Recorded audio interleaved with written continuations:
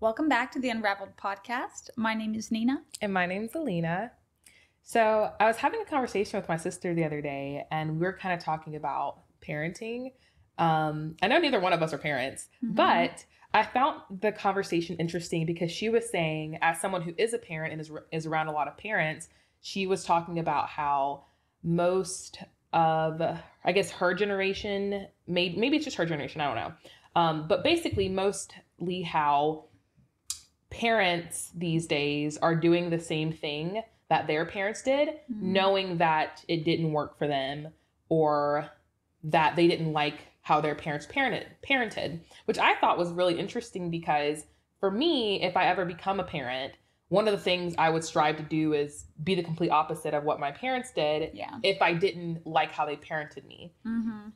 Yeah, it's definitely interesting. I've talked about this with people as well. You know, it's easy to say, oh, my parents raised me this way, I would never do that. But then what ends up happening, and my sister has 4 boys. And so although I'm not a parent, I've had so many friends that bring this up.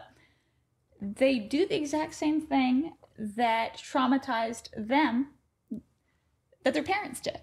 That's just crazy to me. And so, you know, I think it's something that should be talked about more. I remember growing up, my parents would always tell me, you know, don't do this because I said so, rather than explaining, hey, don't do this because, you know, we love you. It's going to be better for you in this way. It was just more, I said so. And then I'm one of 13 siblings. So, you know, you do that with 13 siblings. And some of the time when you end up growing up, you go and do the opposite exactly because you think, well, it can't be so bad. They told me no. And it led to dysfunction in a way. But it's definitely a topic that is hush-hush, but it's a prevalent issue. And it kind of, the cycle of trauma and dysfunction in the family goes over and over again because nothing changes. No one breaks the cycle. What else did you guys talk about in relation to, like, because I know you had mentioned that you don't want to have kids. Yes. So this phase in my life, I feel like I don't probably want to have kids. I'm not really a kid person. Don't really like kids. I did when I was younger, but now that I'm like in my 20s, I haven't really cared to have kids. That can easily change down the road. But right now, and I say this phase of my life, I feel like I don't want to have kids. And in men that I have dated before, I usually am very upfront about that, telling them, hey, I probably don't want to have kids. And they're usually okay with that. One of the things I've noticed is that when I tell people that, they're like, that's, you know, they're in awe with that because they're like, women are supposed to have kids. Women are able to have kids. Doesn't mean that they're supposed to or they have to have kids. And I feel like that's another, like a whole nother controversial thing because I think I don't think it matters as much for our generation as it does with other generations. They feel like you're supposed to have kids as a woman. And I'm just like, I don't know about that. Well, so I have, you know, there's 8 girls in my family. So I've talked about it with a lot of different sisters, and some of them want to have kids. Some of them have had kids. Some of them never want to have kids. And then some of them, you know, 2 years they want to have kids. The next 2 years are like, no, I don't want to. And they switch back and forth. But the biggest kind of discussion we talk about is that the whole idea of being a mom and having kids is looked on in such a romantic way. And although it is beautiful, the difficulties are not highlighted. So true. The cost, the time, the finances, all of those things. It just seems like they portray it as easy almost, but in actual reality, it's so much sacrifice and time and dedication and giving of who you are as a person. I heard this one kind of comparison. So when a flamingo that are pink, they give birth, they start to lose their coloration because it's going to their offspring. And in the same way, when you have a kid, it's part of you. If you really want to raise them correctly in a healthy way, you're going to be giving part of who you are. And that's not really advertised. You know, people don't really know what they're getting themselves into. They just have a kid because that's what society tells you to do. Right. For some people that are great parents and they go in with their eyes wide open, you know, and understand the commitments that it takes. Exactly. You know, I know for myself to have to raise someone for 18 years, that's the minimum. You got to raise them for 18 years. I'm like, that's a lot. That's a large commitment. And like the moms that I see out here that are doing that, I am impressed. I love it. Like kudos to them. But for myself, I don't think I would be capable of doing that. Yeah. I think I'm very aware. I won't say I think. I know I'm very aware of my lifestyle, what I want out of life, and the ability to be able to take and just knowing the amount of commitment it takes to raise a child. I don't know if I'm capable of that. I don't know if I want that, to be honest. And I do know that women get a lot of shame for saying that or voicing that, but I think it's better to realize in yourself, this may not be something I can do, instead of just having a kid and then not being able to care for them correctly, not being able to give them the attention they need, the love they need. And so I think it's more a positive than a negative, that some people are realizing, guys and girls, that, hey, I can't handle that. That's not for me. Versus having a kid because it's the norm instead of doing what actually works for you. My mom is honestly a perfect example. She had 3 kids, and including one of them was me. And she just wasn't she wasn't very motherly. Practically my older siblings raised us. I really never saw my parents because they were working all the time. And that's fine to some degree, but I know how I am. And I know that for myself, I know how I'm going to be, that I know I'm not capable of being probably as motherly as a mother should be, that it's just probably not having children probably just wouldn't work for me. Yeah. And again, it happens all the time that, 5 years, 10 years down the road, you may change your mind, but then also you may not change your mind, and that's okay. Right. For myself, I do want to have a family, but not yet. The main reason is the finances. Now, it is not cheap. Well, so it's not cheap being an auntie either, because I'm an auntie. Yeah, but I think a few years ago, they said the average, from 0 to 18 is going to cost you a minimum of $250,000. So I'm sure that's more now that prices have gone up. But that's true. So it is a financial commitment too, because you're bringing this innocent creation into and giving them life. Don't you want to give them the best life? Agreed. Or do you want to just provide the bare minimum? And it's such a great perspective. It's a controversial topic for sure. And as people that have not had kids, we definitely don't want to speak out of turn, but I'm very glad that women and men are thinking about it more strategically. I think that's important versus just having a kid because it's the social norm. Yeah. And people are telling you need to or you have to, when realistically you may not be able to. You may not have the time. You may not be able to commit to that. Yeah. And we do see a lot of people waiting a few years now to start a family and to be more set up financially for that. Having a solid home in place, being able to hire assistance, whether it's through a nanny or through a cleaning service, or whether it's through being able to pay for daycare. The Dave Ramsey video that's going viral about how, they were talking about the cost of daycare, and he was kind of shocked, and people were asking, are you under a rock, living under a rock? Because that's what things cost. And so even medical, having that is so true. If you call a hospital and ask them for a quote on what it will cost, they won't give you a quote. It wouldn't surprise me because it's probably out the wazoo. So that's the other thing too. There's so many factors, but more importantly, the focus on mental health. I'm so glad to see that the people are looking and saying, hey, look, I've not sorted this out of myself. I don't want to have a family until I work on this. I have a friend who's also a client. She really wants to have a family, but she knows she's not ready yet, that if she has a kid right now, she's going to be just like her mom was with her. And she doesn't want that. So she's taking a season to heal and work on herself so that when she's ready, she won't traumatize the kid. I think it's important. Agreed.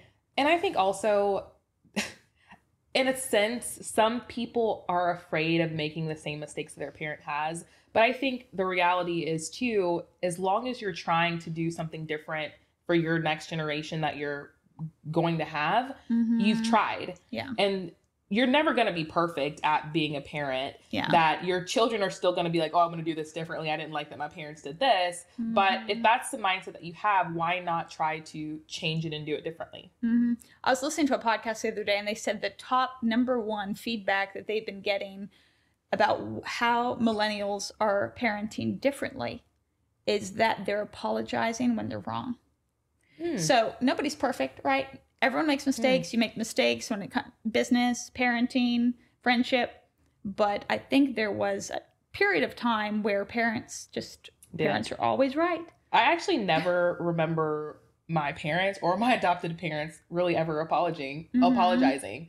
So that's actually really interesting. It could have been a generational thing, or maybe society, how they were raised. And I don't know, obviously, because that was before my time. But the biggest thing that's different is that when a parent loses their temper or is late or doesn't keep a promise, they go to the kid and they say, hey, look, I was wrong for this. I'm sorry. Because then that's building the familiarity more and trust, instead of just because I said so, But also letting them know, the parent makes mistakes as well. Yeah. Yeah. I just think it's a tough conversation, but it's good. And there needs some adjustment for sure. Because when it comes to being a woman, in this day and age, you typically need 2 incomes to run a family with kids and everything. But then the woman, if she's working, she's also expected to take care of the house and take care of the kids and do all of those duties that really came from a time that a woman was at home. Right. When men were out fighting wars, when they were out hunting, wild boar, so you could eat dinner. And even just bringing in the income. Yeah.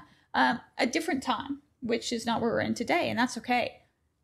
But if you expect the woman to do all those things, it's not practical. Agreed. I mean, number one, the relationship won't survive, but also the woman's mental health. And that's why probably some women are afraid to have kids, because they don't want to take all that on. Mm-hmm. And so the partner, I think it's important. Yeah, I think it's important to have that discussion with your partner before, definitely, to discuss what his expectations are, but also what your expectations are in the relationship, and also when you have kids. I know for myself, when I'm dating at a very early age, like I'll tell the person that I'm dating, I probably don't want to have kids. I could be open to it with the right person, but also I have to have a nanny. I cannot. I have no intentions of having a kid if I don't have a nanny. And I know some people view that and have the complete opposite opinion. Like I know you told me before that you find it pointless.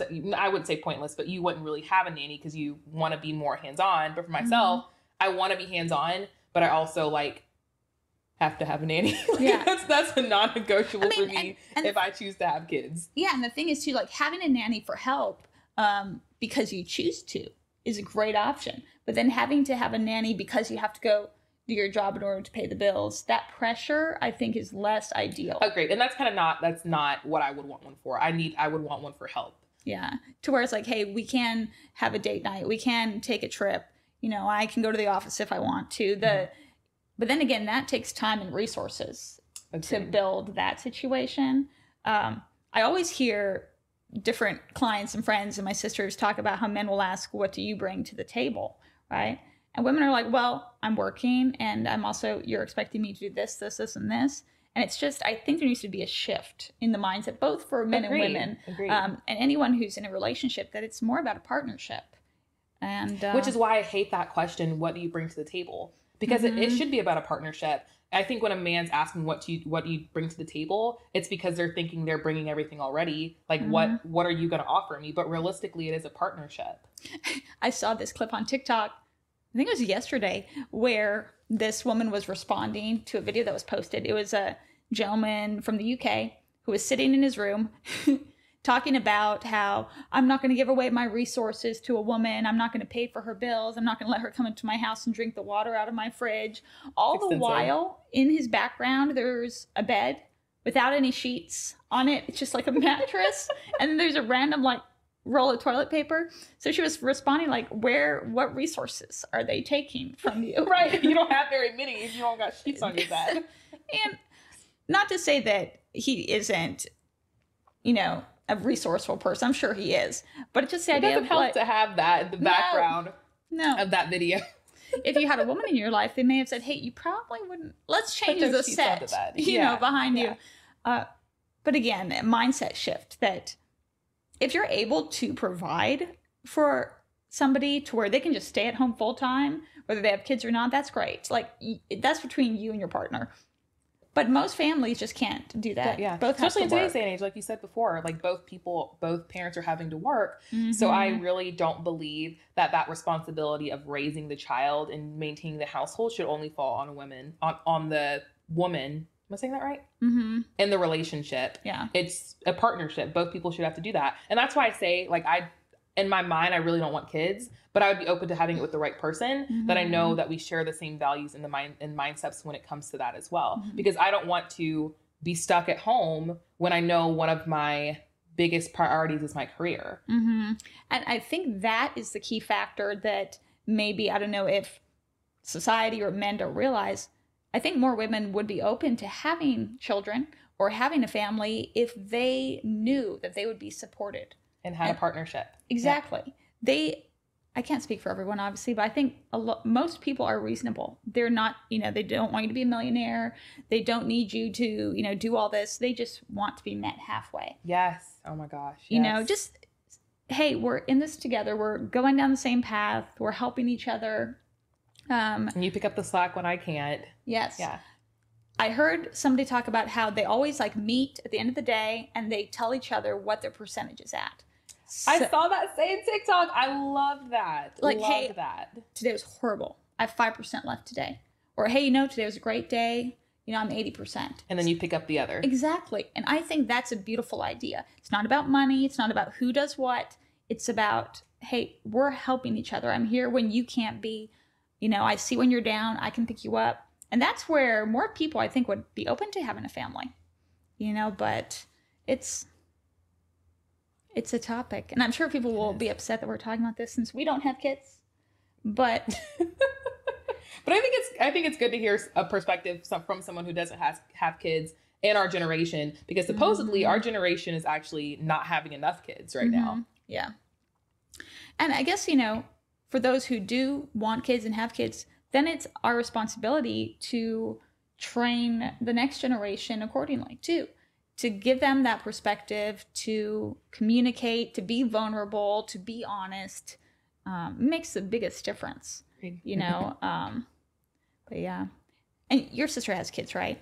Yeah, I have 2 nieces. So she's coming from the perspective of being a mom, and so I'm sure the discussions are happening whether you're a mom or not. Agreed.